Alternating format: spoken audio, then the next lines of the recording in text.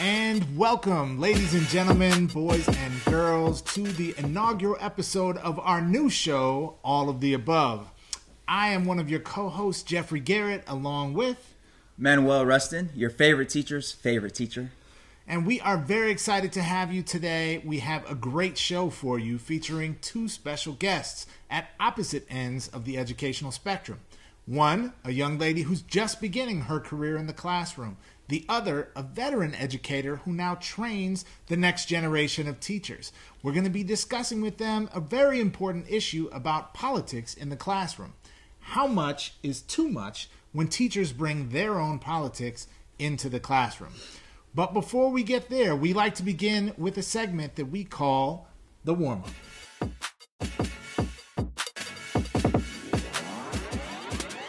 All right, so in the warm-up, we take a look at the latest headlines in education, beginning with news that President Trump has recently selected Mitchell, call me Mick, Zeiss as the Deputy Secretary of Education under Betsy DeVos. Now, Mick Zeiss is former superintendent of schools in South Carolina, and he took office in 2011, vowing to put an end to the Common Core. And like Betsy DeVos, he is an outspoken proponent of school choice, and he does not like the Common Core. You'll recall that during the presidential campaign last year, Trump mentioned wanting to bring an end to the Common Core, and this pick looks like it's along the lines of that. What do you think?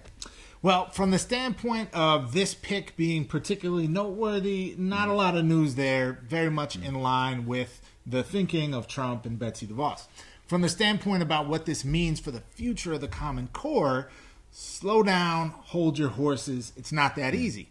The Common Core standards, as we must remember, are adopted at the state level, not at the federal level. So it's not as though with any pick or any wave of a hand, Trump or any of his appointees could simply get rid of the Common Core standards.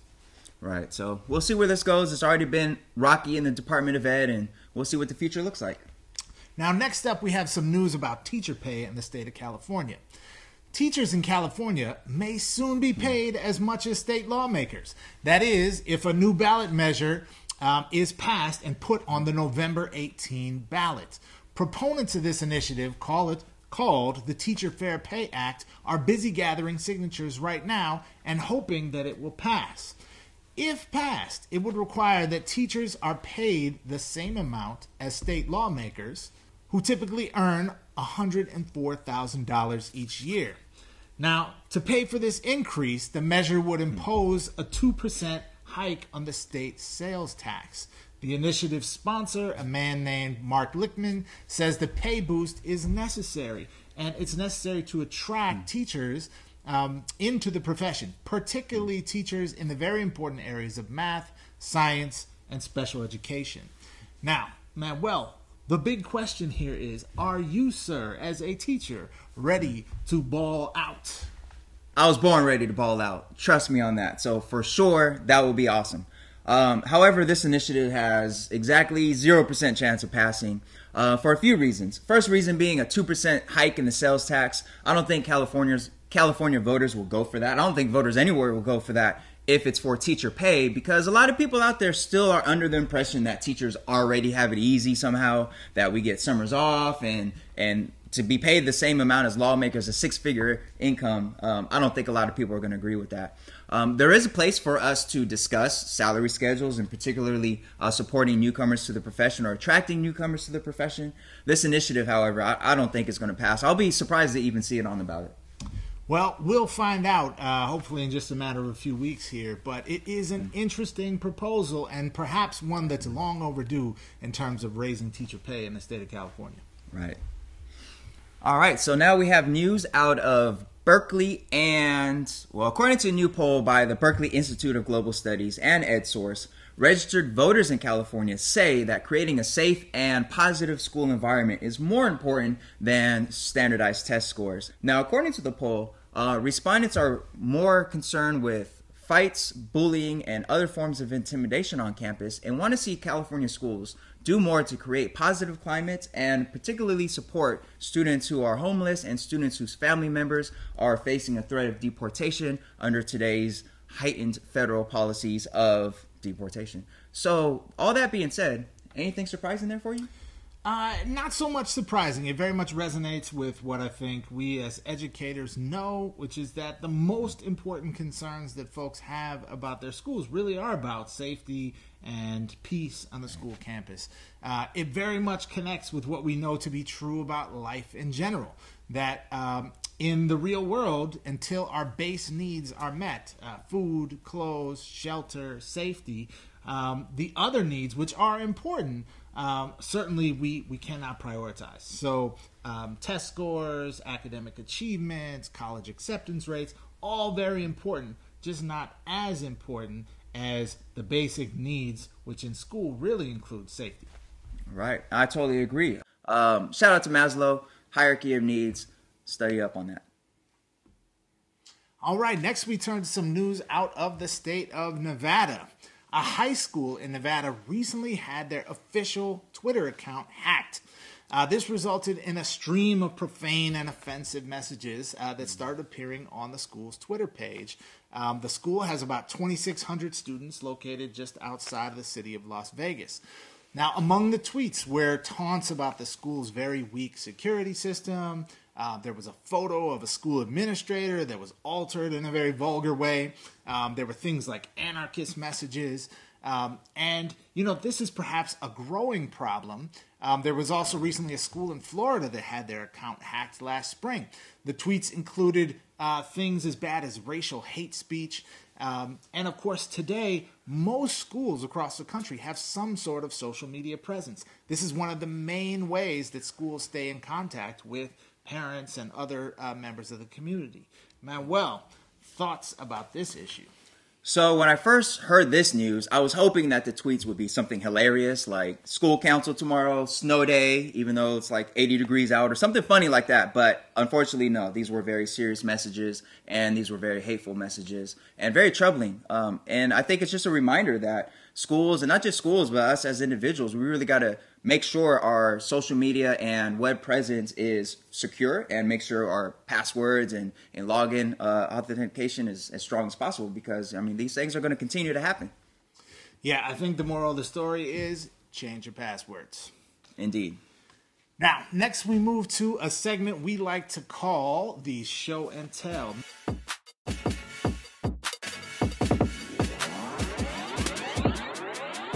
Manuel, can you tell us, what have you brought in for the class today? So for today's show and tell, I brought a ladder. And it's not just any ladder, it's the career ladder for educators. And it starts with student teaching, and the first few rungs are the common classroom teacher moves. That includes commanding your own class, sponsoring an extracurricular group, possibly being a department chair or a union rep. Now, throughout my 14 years in the classroom, I felt the constant pressure from others, including my own students, to climb up this ladder.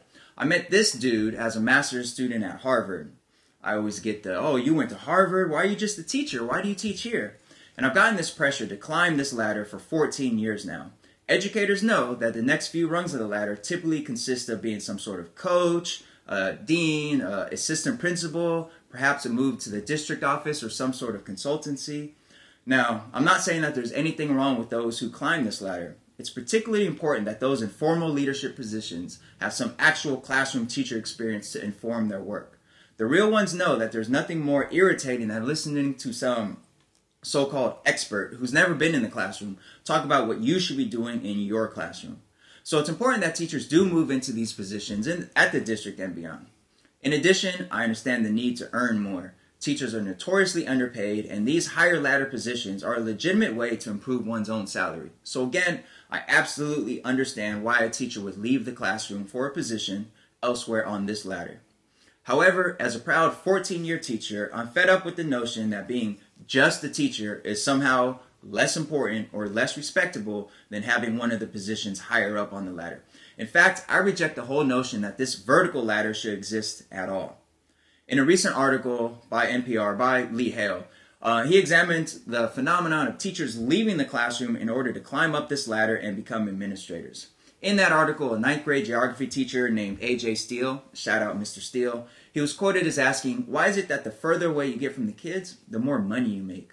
Boom, that's it right there. The more money and titles you earn, the further away from the kids you seem to get, and I don't want to drift away from them. For me, my drive, my enthusiasm, and my hope for change comes from my students themselves. I draw my energy from them, and I reject the notion that I have to move away from them in order to be a leader in education and affect change. I recently earned my doctorate in education at UCLA, so shout out the EOP program, Dr. Durkin, Dr. Tyrone Howard. And in my dissertation, I examined how classroom teachers could come together as agents of change to examine and address problems at their school sites. I found that if given space and opportunity, teachers can collaborate through action research and bring change to their sites. You don't need a title to be a leader, and you don't need to leave the classroom to have an impact on an entire site or an entire district. So I became, quote unquote, Dr. Rustin. And of course, since then, I've gotten more and more questions about when am I going to leave the classroom? Why are you still just a teacher? So for you classroom teachers out there, I want you to know that you're not just teachers either. You drive this whole system. You're a defender of our children, you're a fighter for our freedom, and you're the American hero, and there's no just about it. So I don't plan to leave my classroom anytime soon. I envision a school system where this ladder is laid down, and that's my show and tell for today. All right, thank you, Manuel. That's a very powerful point, and one I think you made eloquently. But the question I have is, as someone who was a classroom teacher and then became a coach and then became an assistant principal and a principal, what are you trying to say, man? I mean, you are pretty high up on this ladder. I'm down here with the common folk, but it's all love. Fair enough.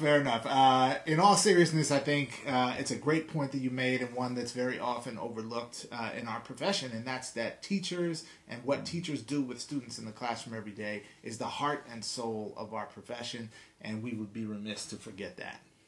True.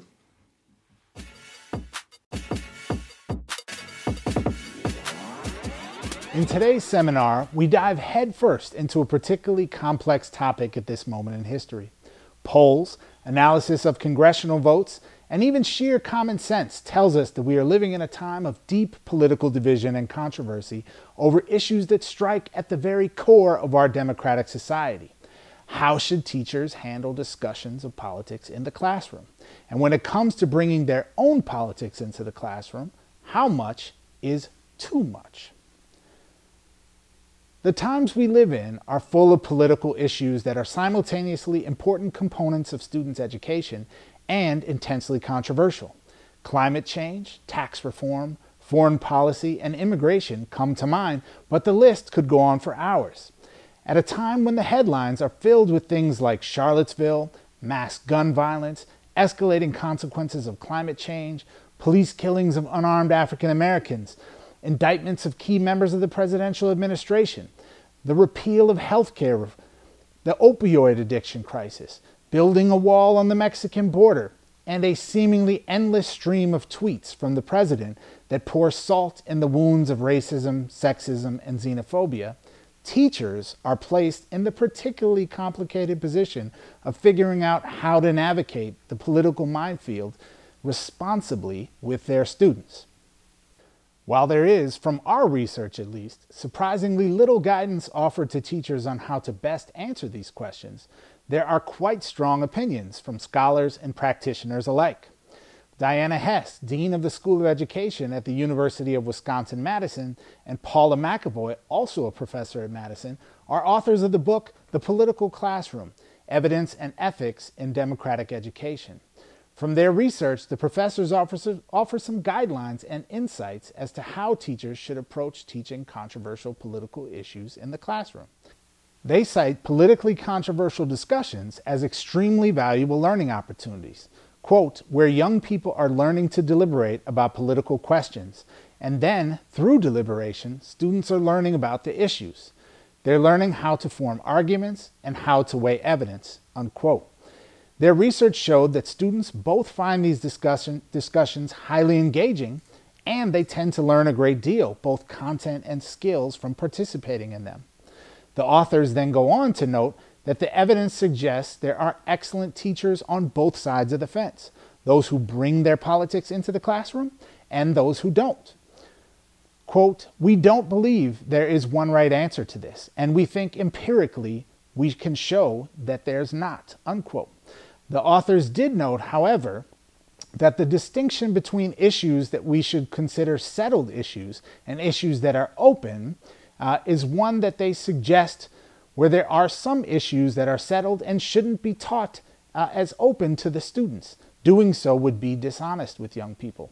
For example, the question about whether climate change is occurring, that's a settled issue.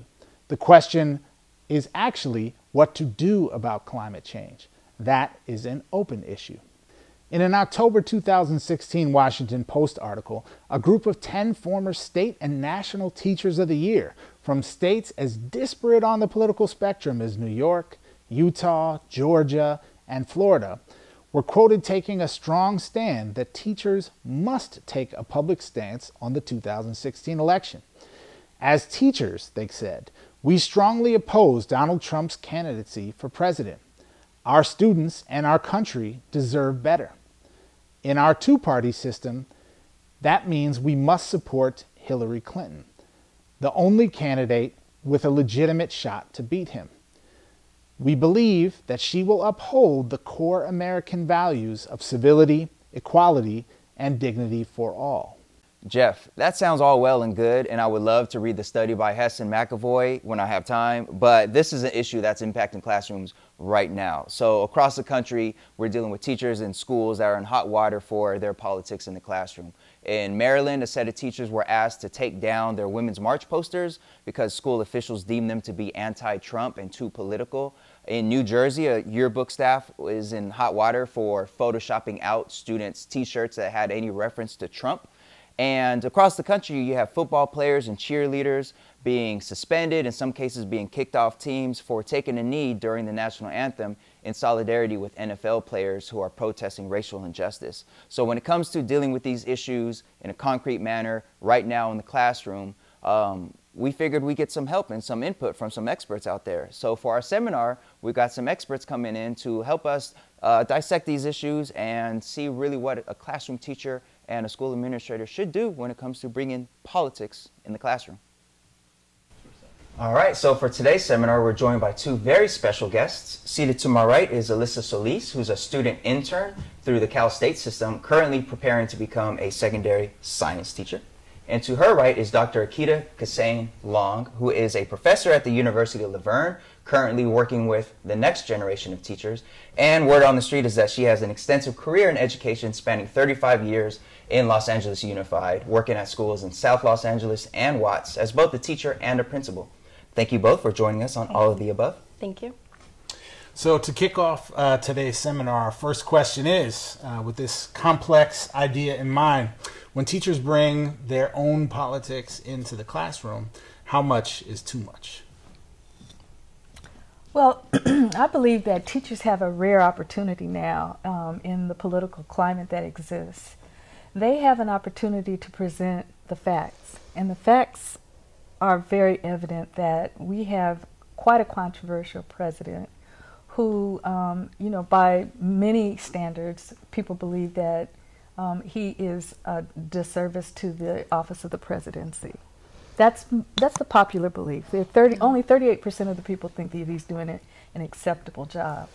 So even if we believe that Donald Trump is not serving the office of the presidency well, I think it's an opportunity for teachers to present the facts, present the tweets, present the news, and ask the children to weigh the evidence and create arguments for why this might not align with the values of our Constitution, why it might not align with the values that maybe the founding fathers had in mind when they framed the Constitution. I think it's an absolutely outstanding teachable moment. And the more that the teachers can set the stage for children to consider those issues, the higher the level of instruction becomes. Yeah. I definitely think when a student asks you directly a question, they can tell when you're editing and they can tell when you're holding back. So my policy has been if a student asks you a question up front, you should be as open as possible with them, especially if it's a one-on-one encounter. I don't really know the limitations yet, since I'm such a new teacher, about using the classroom as a platform for crowbarring your political opinions into something, but I'm hoping that teachers can plan as often as possible to integrate it. But for me, so far, it's been one-on-one interactions. That's still something I'm trying to learn the balance. So I'm hearing you both sort of describe that there is a place in the classroom for Yes. examining Absolutely. these issues, Absolutely. and that a responsible education includes that. As we think about in this day and age, so many complex, racially charged issues that touch on very sensitive issues of gender and immigration. Does the line move at all in terms of what's acceptable for teachers to bring into the classroom of their own politics, or does it stay the same? I always use the barometer of what would I want my own children to be exposed to. And let's just say, for the sake of argument, our family was very proud of the fact that Barack Obama served 8 years as a president. But let's say, for the sake of argument, that my grandchildren had a teacher that didn't feel that way. It would be really conflicting for that child to hear from their teacher who, little kids, especially as an elementary educator, they believe everything that their teachers say. I would much prefer the facts be presented and that children could weigh on both sides of the issue as opposed to it being espoused from the teachers a belief. And I think that we owe the children that, even if we don't like Donald Trump, which many of us don't, I would still want to present the facts and let the children be the ones to parse out what they believe as opposed to what they hear their parents say or what I believe. I think that's the line, is like giving them the choice of like, you can give your opinion, but say, I understand that other people think differently, but you can give the backing for why you feel that way. I do remember having a high school physics teacher who was a climate change denier, and he made it a central focus of our physics classroom. And it's all I remember about physics from high school is that my teacher thought climate change was not real, and we had to write a paper about what we believed. And it was just like so unrelated.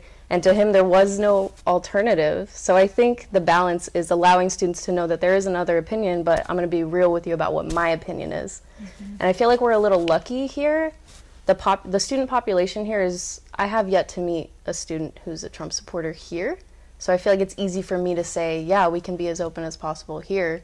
If we go to another school district where there's a little more diversity of opinion politically, I don't know how I would deal with that. I think it's a really interesting point, an interesting example you bring up. Sometimes I wonder how much of our perspective on this is really ultimately self-serving, right? If the viewpoint that's being brought into the classroom is one we agree with, then we're good. If it's an opposing viewpoint, if we were, instead of in Los Angeles, if we were in rural Arkansas in a very conservative place, and instead of pictures of Barack Obama, there were pictures of Donald Trump on the wall, would we feel the same way about it? I think it's an interesting mental exercise to grapple with that, right? What do we really believe versus what are we comfortable with because it agrees with us? I think that's a hard one to, I again go back to the example of my own grandchildren, and would I have them in a place that would not reflect the values of the home and not reflect the values that we're trying to raise them to believe. So I would, even in that example, I would try to have my children in places where their opinions would be valued and diverse schools of thought could be aired in an impartial arena. So some would argue that because of these challenges and because of the difficulty in navigating these waters and having a physics teacher who is focused on climate change being a liberal myth or a myth from China, some would say that the best tactic would then be for teachers just to be apolitical. Just teach physics, don't go into politics, just stay out of it, just don't even divulge your current thinking about any political issue. Is that possible? No. I think children, even young children, understand authenticity. And I think what they'll remember is that you weren't telling them the truth. Right. And so you have to come from a place of truth when you deal with children. And so to say, these are my values, these are the facts, here's one one point of view, here's another point of view, let's discuss it so that you can integrate those 2 points of view into what you believe. I think that's how we, as servants of the public trust, serve our children best. Right. But to pretend it doesn't exist, that's inauthentic. And classrooms aren't preparing students for the real world, it is the real world. So that is where those conversations need to happen. Yeah, I think this question is a very powerful one because it always reminds me as a former history teacher to think about the past, and I would argue we have lived through the so-called apolitical era before, when history was the story of wealthy, powerful white men, and that's what was taught in schools. And history did not include women, and history did not include people of color, and did not tell the indigenous history of the United States or other parts of the world.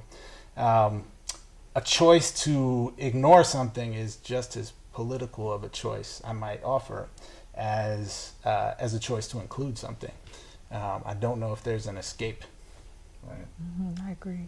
And I would add that, especially for teachers working in areas where they are teaching students from marginalized communities, when you are dealing with a climate where everything from immigration to gender and racism is a topic in the news every day and every night, as a teacher, if you're not addressing that, if you are staying silent or so-called neutral on these issues, that silence is really loud to these students who are dealing with real trauma, real anxiety, real uncertainty over these issues. Yeah. So as teachers, I think no matter what your personal political views are, your duty is to help your students process these challenges that they're facing, especially if these are children from marginalized communities. So if you're not doing that, if you're just staying neutral and maybe playing it safe, that actually is adding a lot to the problem. I also think that we have a golden opportunity to teach the children about the other branches of government. Just because we're not in agreement with the president doesn't mean that the other 2 branches of the government are not busy at work or balancing the power, which is what the Constitution promises to us as American citizens. And so we have an opportunity to show them how in a democratic society the vote is what is the power, and we can begin to lead a grassroots movement of empowerment in marginalized communities, letting them know that they have the powers in the ballot. Right. So then I'm curious, Alyssa, for you, since you are currently in your teacher preparation program, and this is a very politically tense time, have any of these issues or just the general topic of a teacher and that teacher's political views in the classroom, has any of that come up yet in your training? Yes, it has. I actually am in a very social justice oriented program. They advertise it as such. That's why I signed up for it. So it has a very self-selecting group of folks of a certain political leaning. So I'm glad for that. And we had the conversation, but the conversation wasn't should you be political, it was how political can you be without getting fired? So they just skipped over that conversation entirely. So I'm really glad we're having this conversation together, because I was actually fired from a previous instructional aide position for my politics. So wish I'd had this conversation before then. But yeah, it was assumed that you are a teacher, and my program is only math and science teachers. So it is assumed that as a math and science teacher, you're going to embed this into your math and science classrooms. So that's a big part of what we're talking about. I can't speak for other programs, though, right? So I don't know. Well, I mean, that's awesome, because I think a lot of times, myself as a social science instructor, I think of how I could embed this into my social science instruction, which is, for sure, has to happen because it's social sciences. But for your program to be math and science focused and also have that theme, that concurrent theme is amazing. Yeah, so they talked about climate change. Definitely not presenting it as a 50-50 issue, because it's not a 50-50 issue. And then more interestingly, embedding eugenics into our genetics unit. Stuff like that, how we can be more creative about the long struggles that we've had and embedding that into our science curriculum. Great. Yeah. So I think something that I'm pulling from your comments today is this fundamental tension between a lot of the issues that we're grappling with in society right now and the sort of basic nature of school.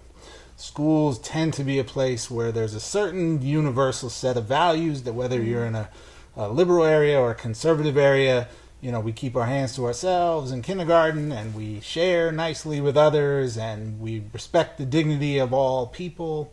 And there are policies on the books at the state level to support these things, and there's rules on the wall in classrooms to support these things. And that's sort of the culture of school. But in our society, we're seeing some very explicit promotion of other types of values, right? We're seeing very noteworthy politicians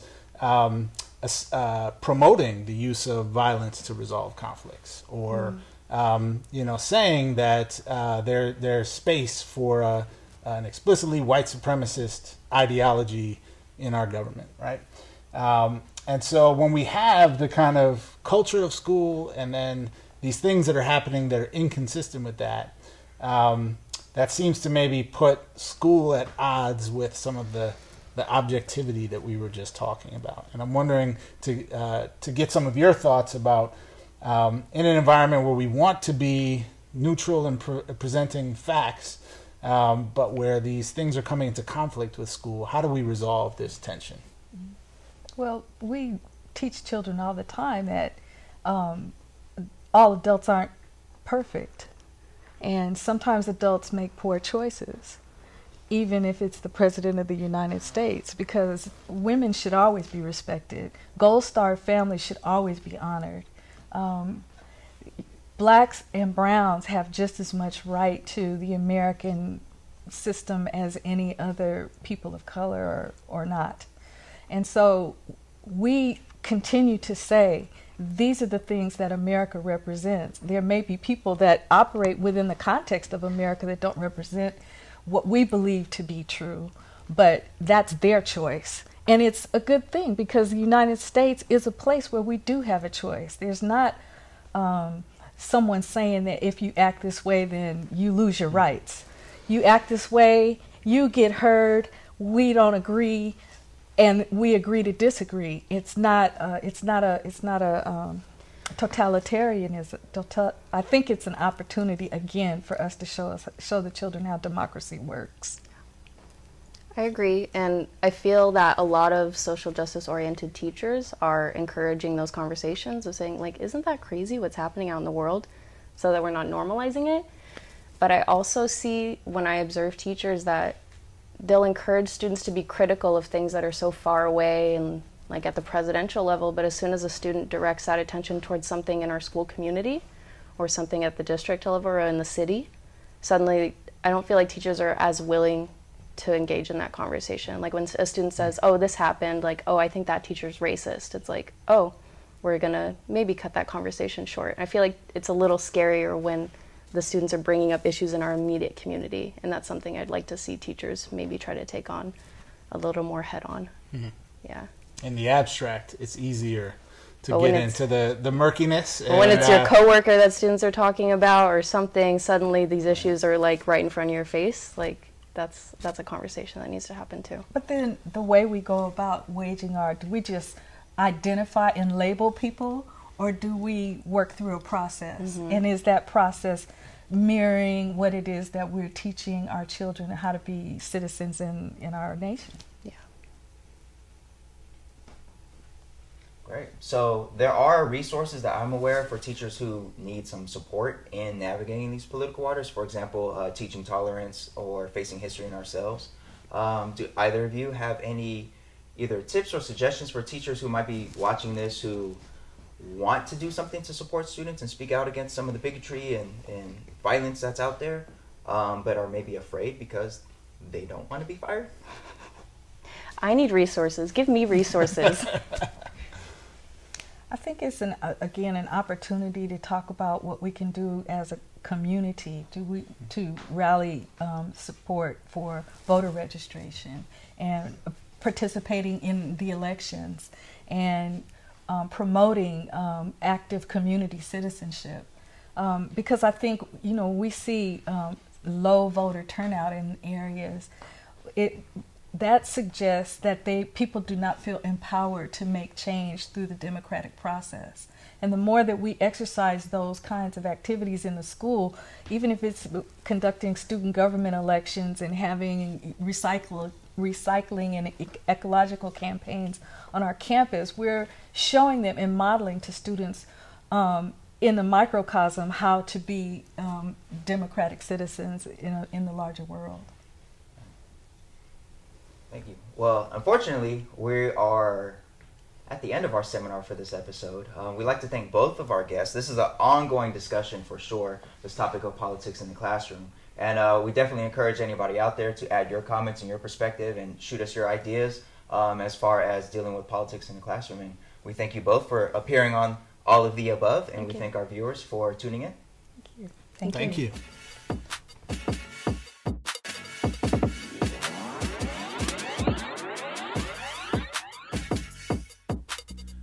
Wow, that was an excellent seminar discussion. Thank you again to our guests. And remember, if you have anything that you want to add, or if you have any questions or comments about what was discussed, please reach out to us. So now it's time for a segment called The Assessment. And for that, I'm going to hand it over to Jeff. Thanks, Manuel. Now, I'm sure by now most of our viewers have heard about a recent tragic incident that took place at a high school in the Bronx, New York. 2 students were stabbed by a third student, with one of the young men being seriously injured and one even tragically losing his life. The incident took place on a school grounds in a classroom. The young man who committed the stabbing is reported by several news outlets to have been the victim of some form of harassment or bullying, possibly because of his expression of gender identity or sexuality. Now, this is a tragic incident, to be sure, and in our schools we have the highest interest in ensuring that the safety and security of all young people is protected. But as is predictable, this incident has ignited a firestorm of calls for ramped up security at not only that school, but schools in New York City and schools across the country in general. Immediately following the incident, the school was said to have become a veritable Fort Knox, with metal detectors installed and heavy police presence. Both the school and the New York City Department of Education have come under scrutiny in the media for not having had metal detectors at the school prior to the incident. And of course, the city's inconsistent policy for use of metal detectors has come under broad public scrutiny and discussion. Now, first, I'd like to say that we are right to be examining questions of what can and should be done to ensure safety of our most precious possessions, our own children, our own future. After such a significant tragedy takes place, that's only right. Second, unlike what has taken place around tragic gun crimes and school campuses, the fact that this horrible killing took place with a knife seems to have actually made space for us to have this much-needed discussion about an important issue. So if there is a silver lining, perhaps this is it. Now, as I see it, the real question we are faced with is what is the best system or set of systems we can put into place to ensure that something like this doesn't happen again. And in response to that question, I would encourage us all to think not just about measures of control and policing in our schools, but about what we can do to make schools look, feel, and be the safe place we want it to be.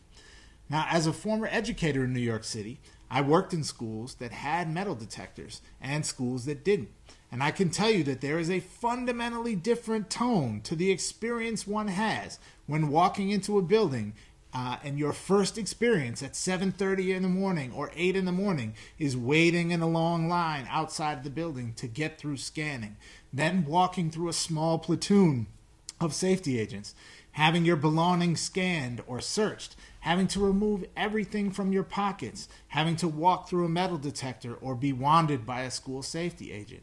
That's a fundamentally different experience than one has when you're simply walking into the doors of a school, saying hello to an administrator or a staff member on duty, perhaps signing in and getting a visitor sticker, and going about your business. Now, I would urge us to remember that the most powerful means of teaching we have for our children is our own lived example.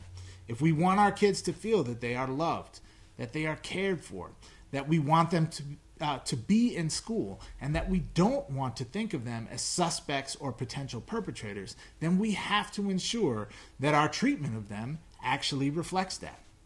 We are right to want to do everything we can to protect our children, and school systems should face high public accountability to do everything possible to ensure safety. But surely we have better tools at our disposal than equipping our schools with the infrastructure of jails and courthouses. Here in Los Angeles, for example, the school district maintains a policy of random searches for secondary school students. It has become, in recent times, a hotly contested issue, as the policy was instituted after 2 killings that took place on school campuses way back in 1993 in quick succession. Since then, the policy was largely tolerated but also mostly unexamined. However, over the last year or two, a coalition of community groups aligned with the Teachers Union, the ACLU, one of the major charter operators here in the district, all have banded together to challenge the regulation, citing concerns about damaging school culture and its disproportionate impact on poor Black and Latino students. The policy's unintended effect of diverting time and energy and resources away from supporting students, away from learning and growth, to an intrusive form of overcriminalization on our children is an important question we must grapple with. Tasking educators with carrying out the functions of law enforcement is a risky proposition. In doing so, we risk damaging the most important currency in schools, and this is particularly true in schools that serve low-income populations and communities of color, and that currency is relationships. For as many tragic incidents that do happen in and around our schools, any educator will tell you that in schools where culture is healthy and adults and kids have strong positive relationships, many more potentially dangerous incidents are prevented because students confide in the adults they know care about them, and they look for ways to prevent these sorts of things from happening. If we maintain policies that undermine these healthy school cultures and positive relationships between students and the adults charged with caring for them, then we in fact undermine the very effort to ensure safety and peace on our school campuses.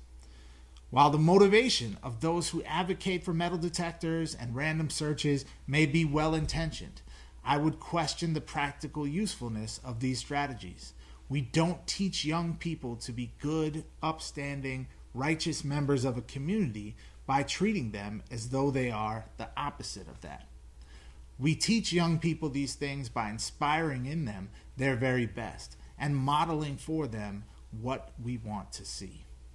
Thank you, Jeff, for that very important message and very timely message. And I know that as a classroom teacher, school safety has always been a primary concern. And we want a safe, positive classroom campus or classroom environment and safe, positive campus. However, we don't want students to feel like they're entering a police state when they're coming to school. And I've seen students be handcuffed for the slightest of reasons right outside my own classroom door. And that's not the type of environment we want to have. So again, thank you for sharing your thoughts about that. All right, so with that being said, it's almost time to dismiss class, but real quick, I want to give a quick shout out to Aaron Ferguson of Pacifica High School, AOB in the house, and Alexis King of Ruben S. Ayala High School. They were each recently awarded the Milken Educator Award, which is an acknowledgement that comes with a $25,000 prize and national recognition for their amazing work as classroom teachers. So congrats to you both, and definitely let us know if you need any help spending that cash. Also, for a full list of this year's recipients, visit milkeneducatorawards.org. These recipients are doing amazing work all across the nation, and congrats to them all. Thank you again for joining us today on our episode. We just want to remind you all the above is a community, so join the conversation. Like our page, follow us, make sure you leave your thoughts and questions. We just might get into them on our next episode, and we will make sure to see you then. Class dismissed. Get out of here.